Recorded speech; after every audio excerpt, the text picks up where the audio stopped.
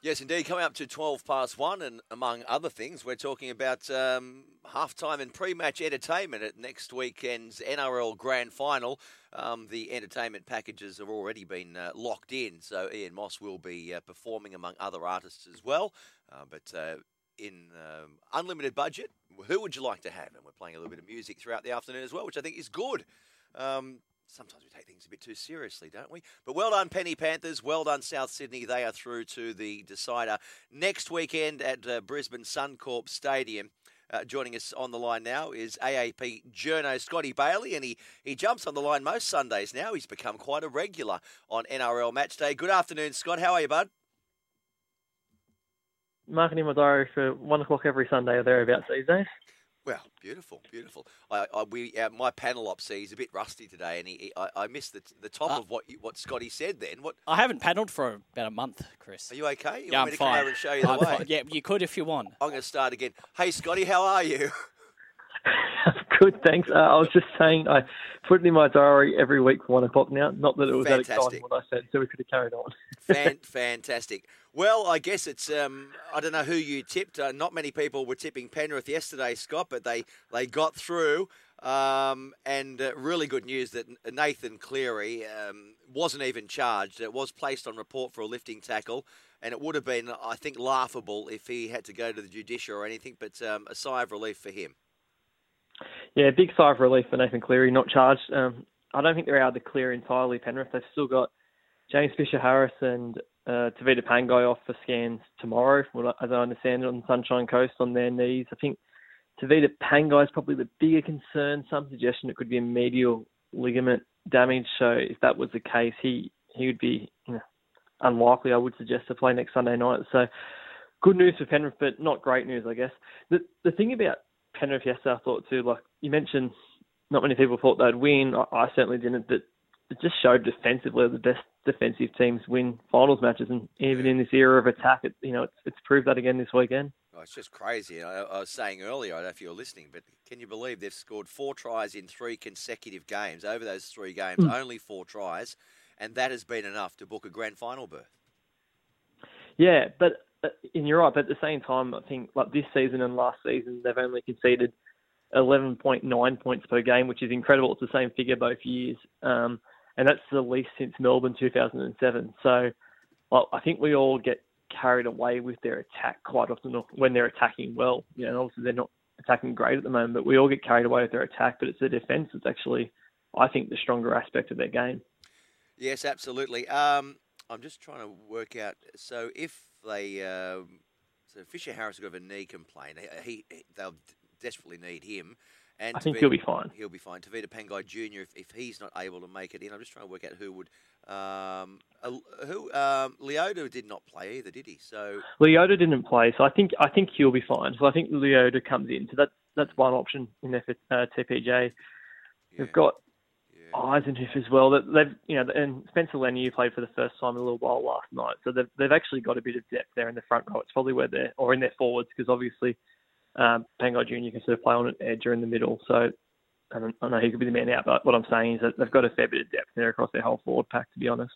All right, I'm talking to Scotty Bailey, AAP journo, and a very good one at that, about all things rugby league and the wash-up after the weekend's 2 prelim finals. Yesterday, obviously, Melbourne Storm, their chances were really impacted, weren't they, with the loss to both HIAs, Christian Welch and Brandon Smith, sort of early on or midway through the first half. What was the story with Welch, though? There's a bit of controversy about that, with the trainer stopping play.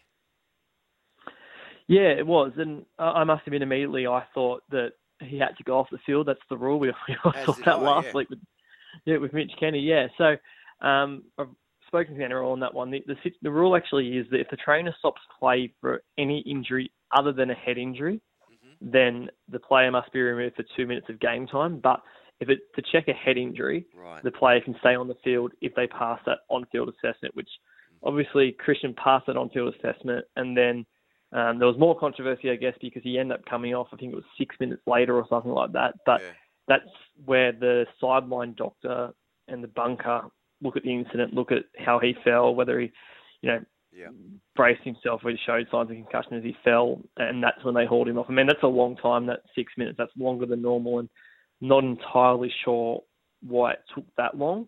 But in terms of the initial stoppage of play, Melbourne were right to be able to keep him on the field.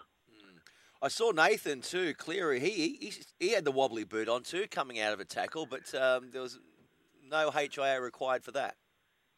Yeah, that was a funny one, wasn't it? It looked like he recovered very quickly. As in, obviously he stayed down for a second, he wobbled, but then once he was back up, he looked fine.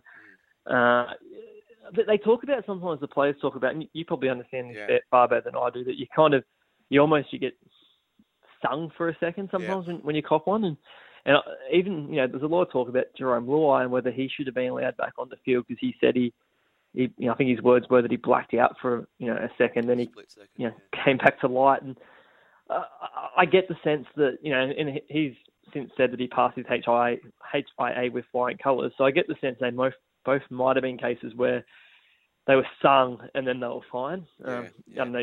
So you probably understand that better than I do. Oh no, yeah, it can happen. I know exactly what they mean. It's just that it's almost black and white, isn't it? Well, it used to be. I don't know if the rules changed. If there's symptoms of a player, if they do have the wobbly boot, even if it is for a split second, I think that was almost a mandatory HIA. At least a year or two ago it was. But I do understand exactly what they're both saying there.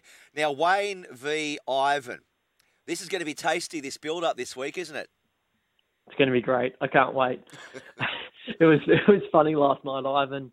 And Ivan's made a real point since that week one loss to try and, obviously he had a fair bit to say in the press conference after the game. And, speaking to him since, he's made a real point to avoid adding fuel to the fire on this and hasn't, brought it up at all.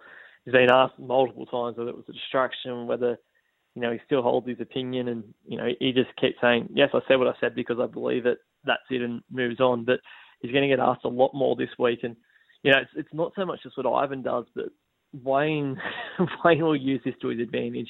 He loves a distraction. He loves getting talk away from, every moment that's spoken about kick blockers and whatnot is a moment that's not spoken about Blake Taaffe as a rookie fullback, and a moment that's not spoke about, whether Cody Walker can deliver in a big game. So Wayne will use this to his absolute advantage this week. And, as I said a few weeks ago on this show, he was able to use the kick blockers debate very much to his advantage in State of Origin last year. I still believe and understand that after Game 2, Wayne Bennett and Queensland went to the NRL and questioned New South Wales tactics. You don't have to look much further than the fact that Isaiah Yeo was locked for New South Wales, just as he is for Penrith. And Christian Welch was able to have more of an impact in Game 3 last year, pressuring Nathan Cleary. So, it's very much in Wayne's best interest that the NRL are clamping down and strict on Penrith's kick blockers, whether, you believe that every team does it or not. That's what Isaiah Yeo suggested last night, but Wayne will want a big deal made out of it. Well, they were all talking, that was the sort of talk, wasn't it, when these teams faced off in week one, was around that slanging match between Wayne and Ivan. And this time it's a little bit unusual. Wayne, in his press conference, this time he's talking about his former club, stuff that happened 3 or 4 years ago. What's that all about? Is that him deflecting the attention off his players or what? Of course it is. Yep. And even, you don't have to look much further than the fact that on Thursday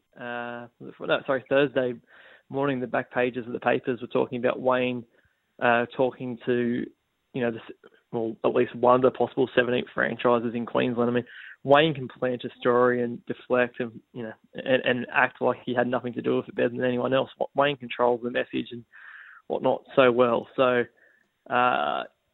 it took him 1 or 2 goes to respond to the questions about the Broncos up there. But of course it is, because again, Wayne knows how to manage it. Wayne has no issue talking about what happened with Brisbane, because again, it's time that's not been spent talking about any number of people in his team. So I'm sure we'll see more of that this week too. All right. Well, South Sydney were hoping Adam Reynolds' groin injury is okay. We're running a little short of time because Brett Kamali's coming on, Scotty. But I want to talk about an article I read that you wrote about the Penrith development system. It's quite remarkable, isn't it, how much planning and science and foresight goes into the whole thing? Yeah, I must admit I really enjoyed this one. I've been doing a bit of digging and talking about it for a little while now, but finally got around to writing it during the week, out yesterday. That it's fascinating. So it's just how they managed to get from, essentially a junior base of 10,000 people, or 10,000 players, in Penrith, and they've got satellite cities set up in Dubbo, Forbes, and Bathurst that take in Group 10 and Group 11. It's about 5,000 person junior base out there, into a 30-man NRL squad. So essentially they have an 80-strong academy at under 13s level that gets cut down to 50, 40 by the time they get to under 15s. And concurrently, a similar system's being run by Penrith in the 3 satellite cities. And look, it's a long story, but basically the way they do it all, they've got a magnet board where they're moving players' progression along. It's how they also track how they have to make room in their salary cap to ensure that they can fit these kids in. So there's a Ben Harden's a guy out there who will say, look, in 2 years' time, you need to make sure you've got room to pay this young Jerome Luai X amount of money because he's going to be the next superstar of the NRL. So, maybe James Maloney comes in for a couple of years, but we have to get him, move him away by then because Jerome Luai is going to be the man, and so on and so forth. Anyway, I found it fascinating to put together this week. Yeah, no, I enjoyed it too, and a bit of self-interest there. I coach an under-13s team as well, so to see that Penrith's system is already identifying a group of under-13s and keeping a close eye on them over the next few years. I don't think the same can be said for what's happening in my local rugby league area, for example. But a really good read, mate. Hey, Scotty, thanks for joining us, mate. Brett Kamali's going to be up very shortly. Just before you're on your way to the break, if I was to ask you favourite artist or musician that you would like to book for Grand Final Day, who might that be? Look, I'm not great on the music front. Look, I think Jimmy Barnes' culture just worked great for a rugby league audience a few years ago. That's probably the way to go. But can I quickly say the great one for this one is Timmy Trumpet, or whatever his name is, the man they've got this year. His name is actually Tim Smith, so it's good. 16 years after Parramatta bombed out and choked in the 05 final, Tim Smith finally gets a spot on Grand Final Day. Well, there you go. I was asking before, Scotty, is his name actually Trumpet? So Tim Smith, a.k.a. Timmy Trumpet, he will be performing. Lovely to chat to you, mate, and nice stats there from you as well. We'll talk again next Sunday. Likewise, sounds great. See you, Chris. Great stuff. Thank you, mate. There is Scott Bailey, AAP Journo. And not all that big on his music, but he said he does like a bit of Cold Chisel, don't we all?